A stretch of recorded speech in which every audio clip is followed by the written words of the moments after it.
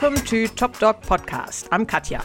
I'm Adrian. Good on you taking your dog on a walk. I hope so. And I hope you take your dog for at least half an hour, because that's how long it takes us to tell you all the good things today. You will meet people who, just like you, love their dogs and they do amazing things and have great ideas. And we are convinced that they do make your life and your dog's life much, much better. So, Katja, what do you think? Shall we unleash the dogs? This program is rated D for dog. It contains sniffing, scratching, and doggy themes.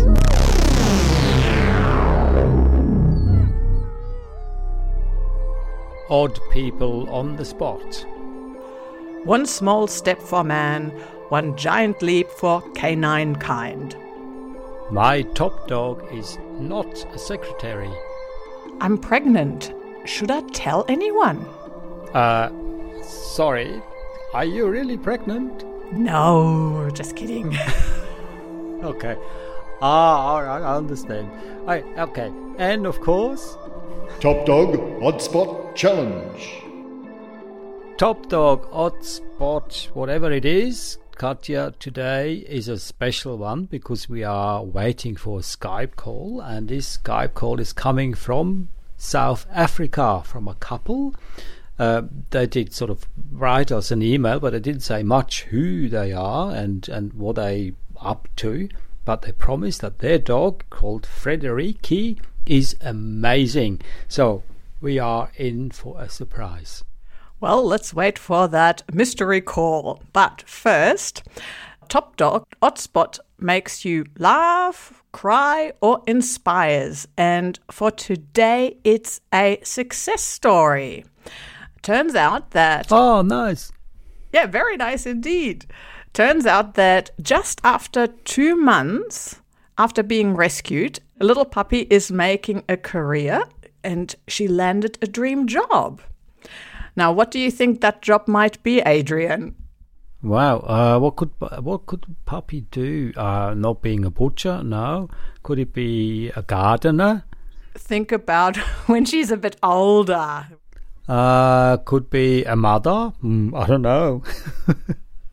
Okay, well, it might become a little bit more obvious. It turns out that 9-month-old Raven is a big fan of finding and retrieving balls. So the staff at the rescue center in Bristol, they decided that that obsession and that relentless energy that she's got would make her the perfect candidate for a job with... Goalkeeper. Yes? Close. Actually, that's not a bad idea. Yeah. We should propose that. Maybe she can do the 2 jobs part-time. Well, I think 1 job is enough anyway. So what is it? She is going to be a sniffer dog with the police. Oh, okay. Because she Right. smells where the ball is and then finds it and brings it back. Oh, I see. Okay, what does the police do with the ball? A common soccer ball. What's so interesting about a soccer ball? No. She's going to find whatever drugs, or they're going to train her. I see. So she is spending now time with her trainer called Lee, and he says it's looking very promising. We'll wish her luck, because that is a great job, I think, to be with the police force. Yeah, it is.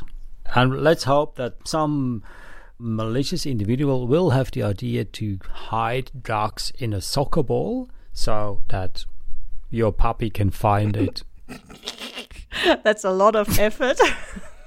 No, great story, but what's the police going to do with a common soccer ball? No, just forget the soccer ball. Okay, forget the soccer ball. All right, she's just finding balls stuffed with drugs. Good on her.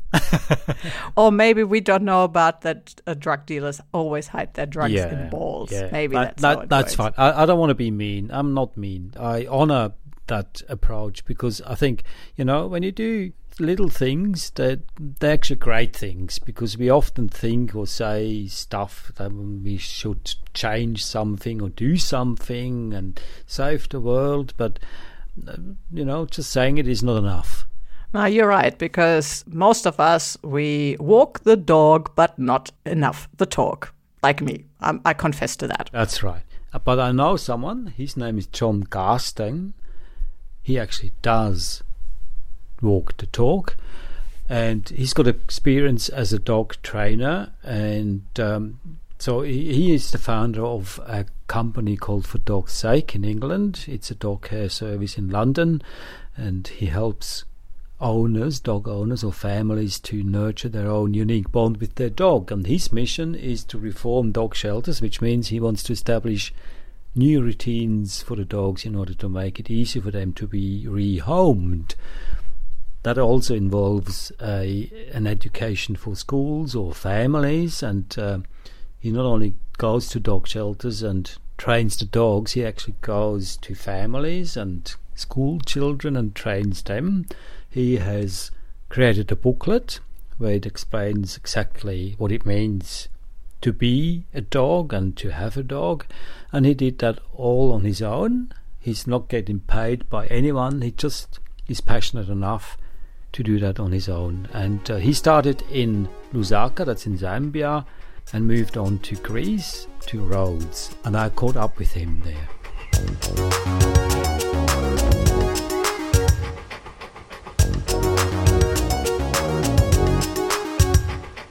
One of my very, very good friends who works in animal conservation was called me from Zambia and said to me that she'd been to a charity event and they were having huge problems with the animal sanctuaries in Zambia, specifically with the dog sanctuary, and would I be able to help? And it was just exactly at the time where I really needed a new challenge, and I was slipping into bad habits, and I just needed something to really get me going again.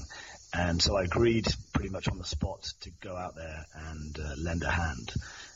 What I didn't realize was in Zambia they'd never had anyone professional with any knowledge of animal dog welfare go over there and help. So I went over there, all self-funded off my own back, and I had to think on my feet because I arrived.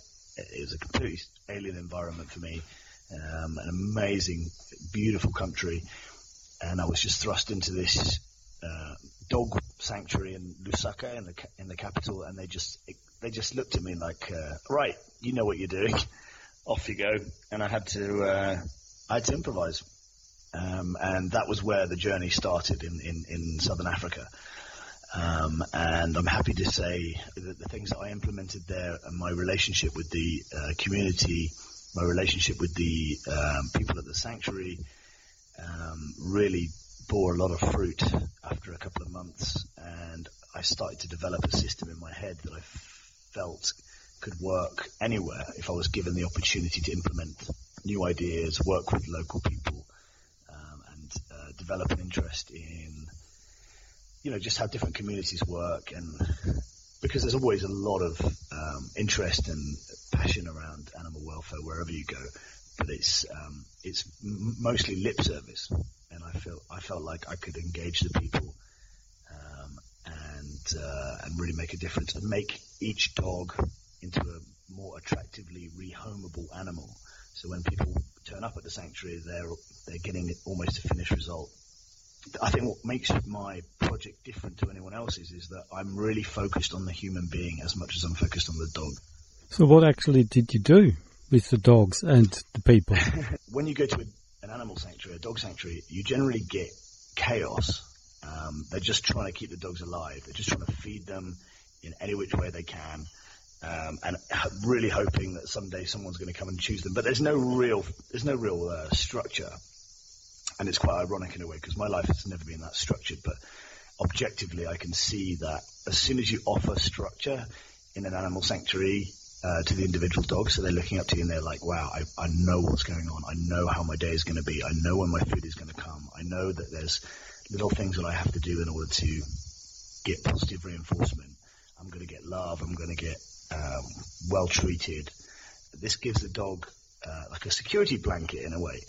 It means when people come to look in the sanctuary they're not going to get terrified by this absolute chaos, pandemonium that there is. And it was just crystal clear to me that as soon as you offered the dog some routine and a regime, and you put them together in little groups where they got on with each other and they would feel safe, then everything just calmed down. And when we first got our members of the public in to take a dog for a walk to meet a prospective adopted dog, then when we put them on the lead, they were wagging their tails, and this is how you create the magic where people really want to take something home and start a relationship. Now, after that experience in Zambia, was then every dog being adopted after your exercise, or what was the result? Well, the outcome was people were turning up at the sanctuary, and the dogs were infinitely more calm and quieter and more receptive, and dogs were being rehomed weekly rather than never. Right, and with that experience, you took the idea to Greece, to Rhodes, exactly, and how did you go there? That what was going on in Rhodes was really negative, so I started taking. I was given permission by education services here to start bringing dogs into schools for young people and teaching them about body language and empathy and as we say soft skills. The response from young children is, this is unacceptable. This is having dogs on chains, having dogs left on balconies for 20 hours a day is really unacceptable. And what does it say about us as a society if we can't look after vulnerable animals that are reliant on us?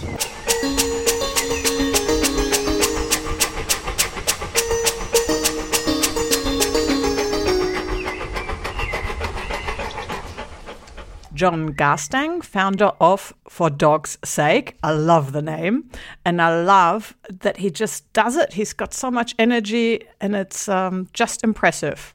A very good example how we can change things if we really want to.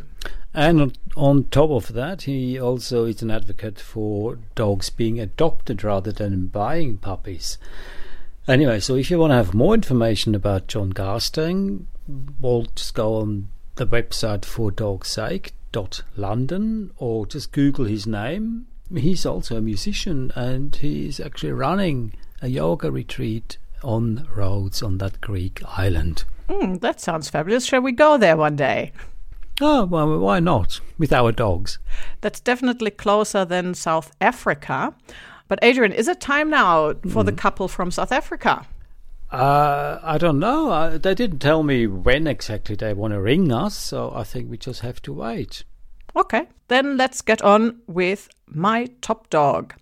Last week we met Steph Rousseau. She's the author of Office Dog, The Manual, and she has two top dogs, Fia and Ferdia.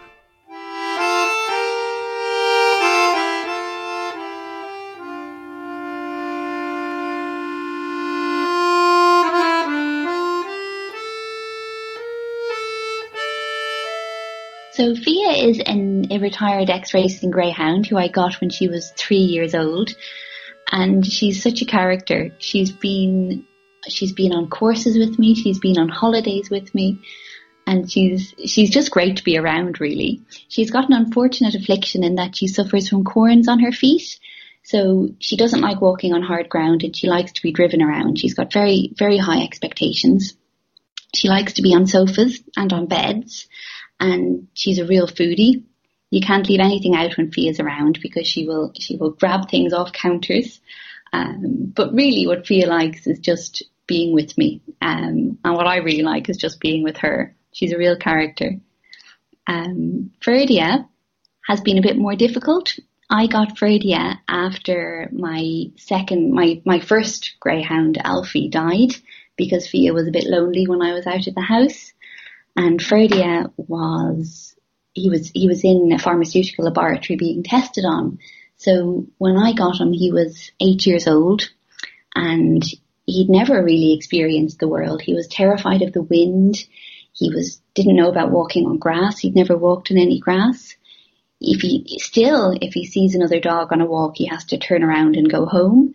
So it's been a real challenge with Ferdia. But he's got the most adorable temperament, and anybody who comes into the house and sort of sits down beside him sort of falls in love with him, because he just wants to be sitting on a couch with somebody beside him making a fuss of him.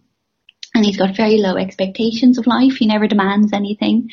And he's really coming out of his shell. We've had him about 1.5 years now, and he's really slowly, but he's getting there, and he's getting more interested and more confident. So it's really heartening to see him turn into, I suppose, more of a normal dog. Well, I just think that they're brilliant company, and whenever I'm anywhere apart from at home, I always have quite a strong urge just to get home to my dogs. And I think there's just something really nice about how they're always so accepting. They always just want to be with you. They're always really pleased to see you. I suppose it's quite affirming to have a dog, because they are always so positive about you. And I think the way they create a structure for your day, if you're ever kind of at home all day, you've got to take them out, and you've got to do all those things. So they create a very nice structure. They encourage people, I think, to communicate. If you meet someone when you're out with a dog, it's quite a good opening for people to get chatting. So I think they can be quite good social lubricant. But really, I think they just have such a lovely, innocent presence, and there's no malice in them. And they try so hard to fit in with what we want, even though it's such a totally different world to what they would have, I suppose, naturally in the wild. So I think they're very resourceful and resilient and obliging, really.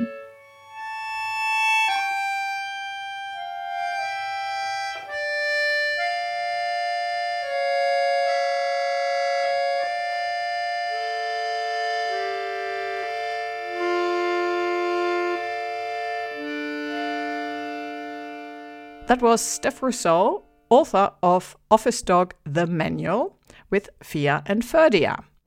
But Adrian, now it's got to be the perfect time for the South African couple to ring. Yeah, and that would be perfect right now, but you can't be impatient. We can't push them because I don't know when they're ringing, so we just have to wait. I'm sorry. Yeah. But I think in the meantime, maybe let's talk to Dr. Lewis Kirkham. We heard a little bit about him last time.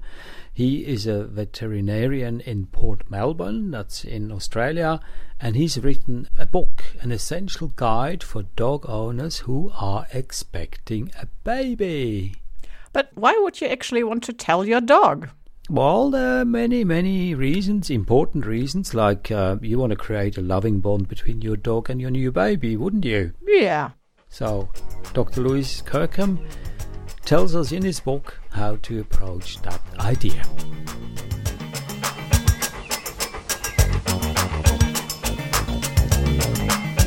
Hi, Lewis. May I say Lewis? Yeah, sure. Dr. Lewis? Yes, Dr. Lewis. I don't say anything. Okay, yes. Dr. Lewis Kirkham, veterinarian, I could say it. You know a lot about animal behaviour. Yeah, look, I've done a further degree in animal behaviour, and thanks very much for having me on. Oh, pleasure. So what do you have to do in order to become animal behaviour? Well, essentially what I've done is obviously I'm a vet first, and then I've gone on and done some qualifications through the Australian and New Zealand College of Veterinary Scientists by examination in animal behaviour. And then I guess, so I can, technically I can't call myself a specialist because I'm not a specialist. If I wanted to go on and specialise in animal behaviour, I have to go off and do another 6 years of training and that sort of thing to become, I guess, an animal behaviourist. So I'm a vet, but I do have a certain love for behaviour stuff and a further qualification in it as well. Well, I understand that you have to be careful with titles, but don't sell yourself too cheaply because you're special enough. You wrote a book. Yes, I have. Thanks, Adrian. A book about animal behaviour and mothers-to-be behaviour probably too, isn't it? Is that a good combination? Yeah, I think you're covering it there. So it's Tell Your Dog You're Pregnant, an essential guide for dog owners who are expecting a baby, and it is all about preparing the dog for the pending arrival. And you're right, a lot of it does come down to the family and their preparation, and making sure the dog's ready for the arrival of the baby, and starting as early as possible. to get ready for that arrival. I'm mesmerised. It's a title I never dreamt of, never thought could be possible. But wouldn't it be easier if you just took a book that's titled "Tell Your Child You're Pregnant" and you just cross the child and put dog on top? It would be, but it wouldn't make such a good book, I don't think. If no one would buy it, probably. You're trying to sort of say that preparing the first child is the second child for the first child for the second child is similar. Yeah, I suppose, except there's a little bit of issue with dogs and I guess the bite statistics as well. So obviously dogs do unfortunately bite babies and bite children. I saw little children biting. Well, yes. I don't know why children bite, but certainly the reason dogs bite is a little bit more complicated, I think. So we do know that approximately, every year, unfortunately, 1 or 2 children are killed in Australia by a dog. And in 2/3 of the time, the dog is a dog that's known to that child. So it's the family dog, it's the next door neighbour's dog, it's grandma and grandpa's dog. So, and that's sort of one of the reasons I wrote the book is to help people to be aware of their dog and perhaps the dog's body language. And monitoring that before the baby arrives, so they can do something about it. So that when those situations perhaps arise when the baby is in the house, they're prepared for it and they've already prepared the dog as to what needs to happen. Can you be a bit clearer? Do the dogs, the 2 cases that we have in Australia every year, they're not babies that get killed, they're toddlers rather than babies?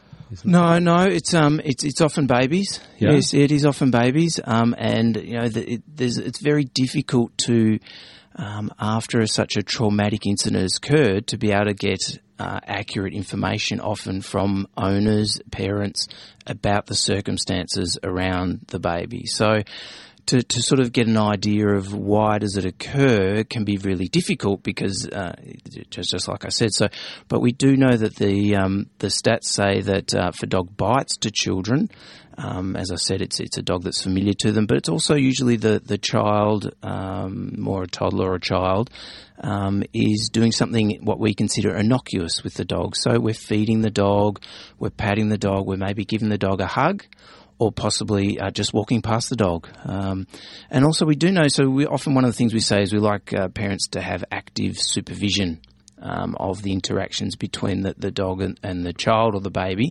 And that's really, really good. And when I mean active supervision, we do know that a lot of the dog bites occur when there is a parent actually present in the room. So obviously the parent is either not acknowledging that there's a problem, that the dog's upset, or not aware of an issue about to happen, and it happens right in front of the owners or the parents. So did you write the book in order to protect the existing child or in order to help the dog to get used to the new child?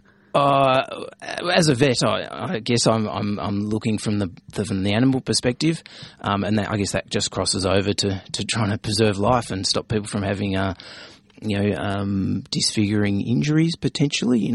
They say by the time we're 18 years old, about 50% of all people can remember being bitten by a dog as a child. So I was bitten as a child, not severely, but I'm not sure. Do you remember? Were you bitten at all? No, or do you have dogs? Never bitten. No. I wasn't around that much around dogs. No, never been bitten. Yeah, well, see, my example, I was staying at a friend's house and was bitten by their dog. So, and it certainly, I would have been maybe 10 years old. Certainly sticks in your head and could be quite severe. Okay, now the book. What I saw is the book comes with a CD. Yes. Is that right? So how does the book work? Yeah, so, essentially, the book, the CD works, it's got when my first daughter was born, I actually followed her and my wife around for about 6 months recording all her sounds that she made, and so that went onto the CD. So the CD... sound of the baby? Yeah, the sound of my daughter, yeah, her sounds. So it's all different sounds. Did you have her consent? I mean, now she is a famous voiceover artist. Well, that's right. I'm worried about the royalty aspects. Yeah, we might discuss that when she turns 18. I'm not sure. Okay. So, obviously I recorded her sounds, and so the CD is 13 sounds of all different baby noises. A common recommendation, I think, that's sort of over the internet and and perhaps in vet clinics and trainers is to say, oh, play a screaming baby noise. Well, if you've had children, you know that children don't just scream all the time. They giggle, they laugh, they burp, they splash in the bath. And that's where the idea of the CD came around. Is there are a lot of dogs that just never heard those noises before. And the book goes through in one of the chapters about how to use the sounds properly and how to desensitise the dog and make it a good experience for the dog. You don't just play the sounds at a high volume and then expect the dog to get used to it. You start at a very low volume and you associate it with something fun happening, or you teach the dog where you want them to be at that time. So maybe track number 4 is the nursing track where mum's nursing the baby.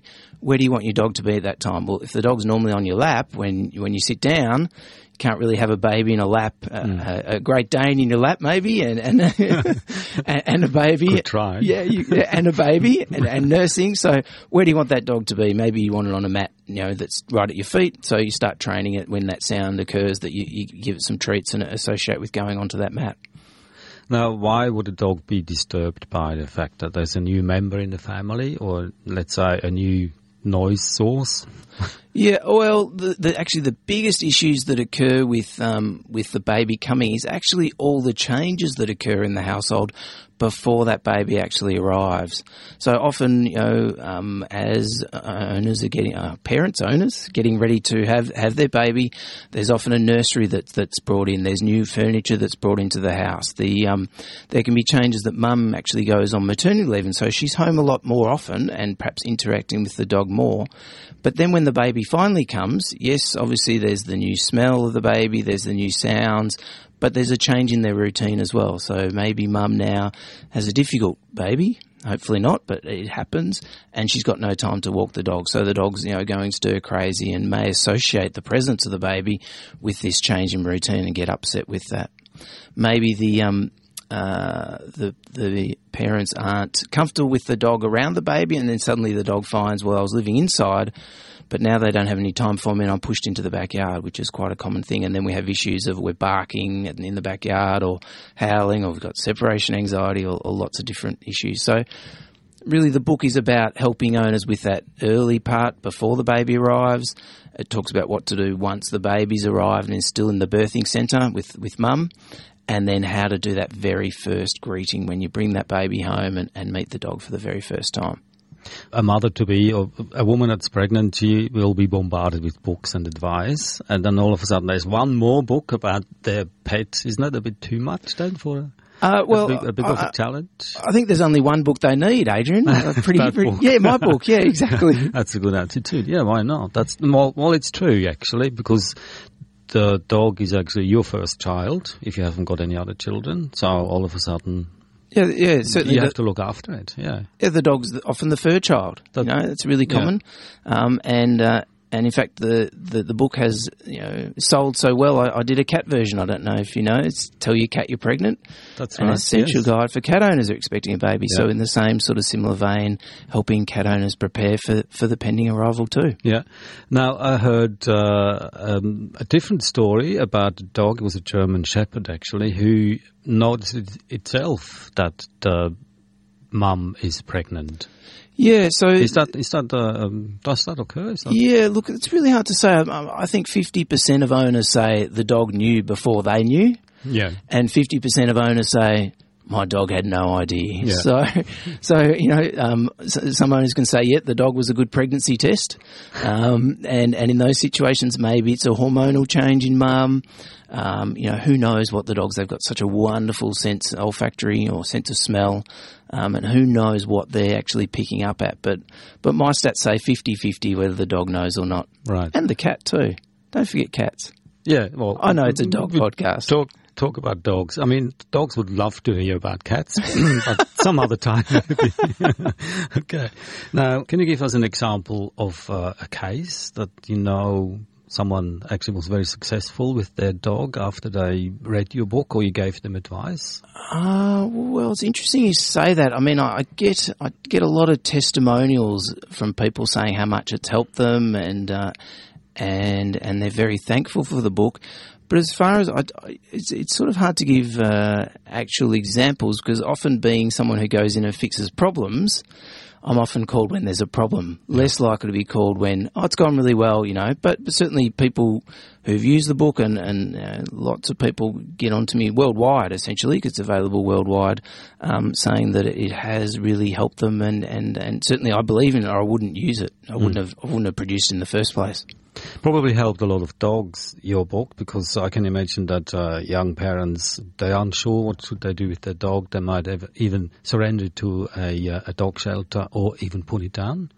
Very common, unfortunately. I think a lot of shelters find that dogs are given up when they're pregnant, because it's daunting, perhaps, the aspect of it. Perhaps the dog's got some behavioural issues that they feel they won't be able to cope with when the baby arrives. So certainly, I would love to think that the book has helped keep dogs part of the family, because it's really important, Growing up with dogs is just a wonderful thing for kids, There's lots of health benefits of having dogs. Kids who grow up with dogs are thought to be more empathetic. They've got that social sort of trampoline, should we say, or crash mat, that when things aren't going right at school, we've got that stable influence of the dog in the house that we can come home and talk to the dog, and the dog will always talk back to you and give you wag your tail back. So really important, and you're right. That's part of the reason the book was meaning that dogs can stay in the family unit. Is there any particular breed that adapts easier to a pregnancy, or in addition to the family, and some breeds that do not adapt at all? Yeah, it's really, really interesting, the breed aspect of it, and I do go into it a little bit in the book, and there's a lot of media hysteria around certain breeds and not being suitable in the family environment and being the source of more bites than other breeds. But certainly my experience is any breed at all can adapt really well to the environment, and then dogs that don't adapt to the environment, it's not a particular breed that seems to be not adapting, if that makes sense. So, and certainly the bite stats say that the most common breed of dog that will bite a child is just the most popular breed at the moment. So there's more dogs out there of that particular breed. Let's say it's a golden retriever. If there's more golden retrievers out there, they will spike the bite stats for that year. And there's nothing to say that golden retrievers are a bad dog. They can be a beautiful dog, but we tend to look more at the individual dog than the breed of the dog. Can a dog become jealous, or is it anxiety rather? Well, that's a really good point. And I used to think, when I first wrote the book, 2012, it came out, I was pretty staunch. Oh, no, it's not. There's no way a dog can be jealous. But the more I listen, and I listen to a lot of podcasts, and I listen to a lot of specialists in behaviour, and there's a guy who did some really good stuff with some chimpanzees, and I think that dogs may have some emotions, and I think there might be a jealousy component to that, and it may not always be anxiety. But I'm still not sure about that, and I think we've got a long way to go. We're doing studies now where we do MRIs on dogs and try and assess their brain function. And what emotions are they showing when their owners appear, and certainly there is some link that possibly dogs do show emotions, but perhaps in a different way to we do. All right, so don't give up your dog when you're pregnant, and don't even consider not having a baby. Just buy Dr. Louise Kirkham's book, Tell Your Dog You're Pregnant. Now, my last question is, when you became father the first time, you would have loved the book that would have said, tell your partner you're pregnant. Yes. And again, could you just cross the dog and put dad on top? Well, I think be the same psychology. I think some of it could be the same psychology. I guess some of the health aspects are a little bit different between your partner and what it might be for your dog. So, you would like it to be stuck in the backyard in your shed. in a man cave. You go in the backyard and leave me alone. Look, possibly. Maybe. Where do you want me to be when you're feeding the baby? Here's an ice cream, and go and watch some sports or TV. Yeah, it's being very stereotypical, isn't it, of us? I know, but it's an idea for a new book. I'll keep it in mind. Good, Louise. Thank you very much, and good luck with your book. Thanks, Adrian. Thanks for having me.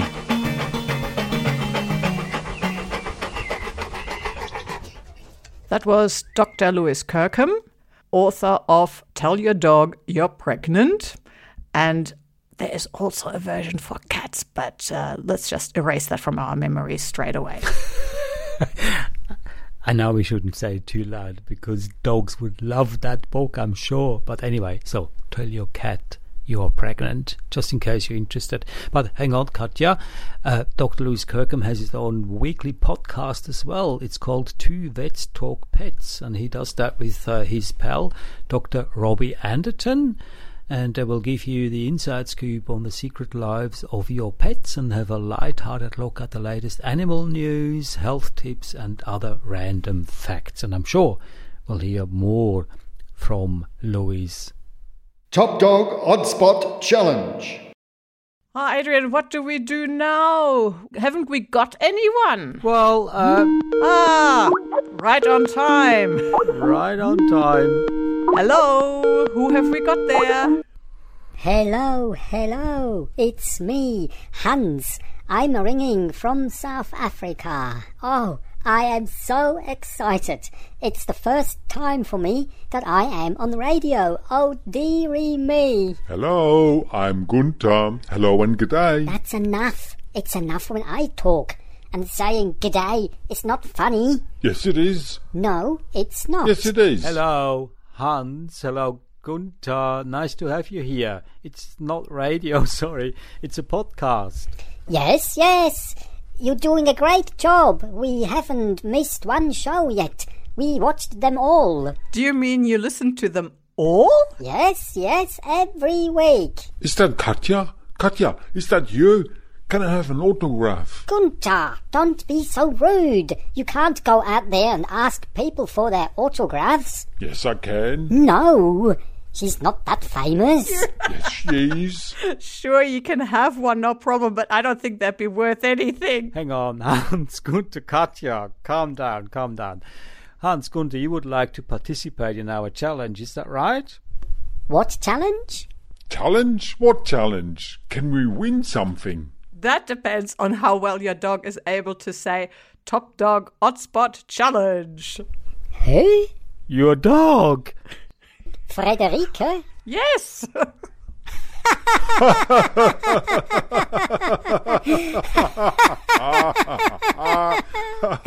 Frederike doesn't bark. Frederike is a Bosenji. She's an African barkless dog.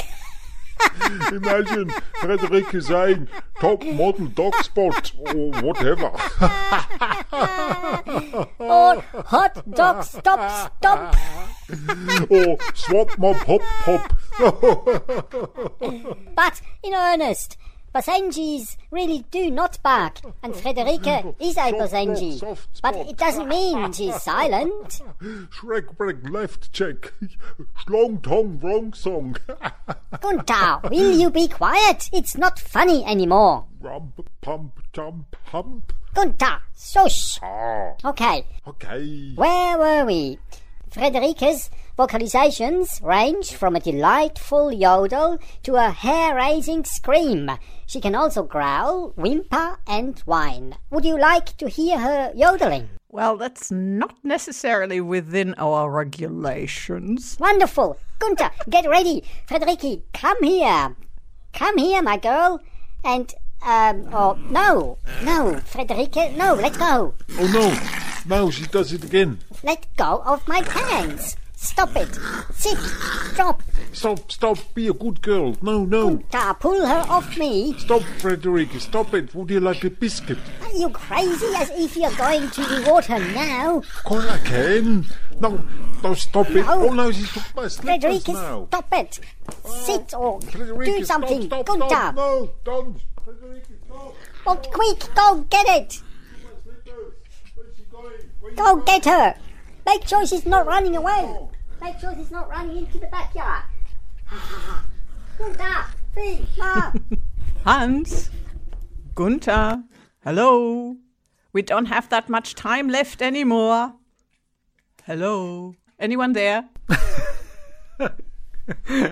I think they left. I think they ran out of the house. I think we should hang up. Yeah, let's hang up. That didn't go down well, did it? No. Well, at least they tried, and that's the main thing of our challenge anyway. So you have to be in it to win it. And if you would like to have a go, drop us an email at woofwoof@topdog.space. That brings us to the end of our show. Thanks for having us, and remember, if and when you're pregnant, tell your dog. We also learned that you can achieve a lot with small steps. That's right, and tell your friends about our podcast. Listen to us on www.topdog.space. And find us in your favorite podcast app or podcast portal. And I say bye-bye. And I say hello to your mum from me.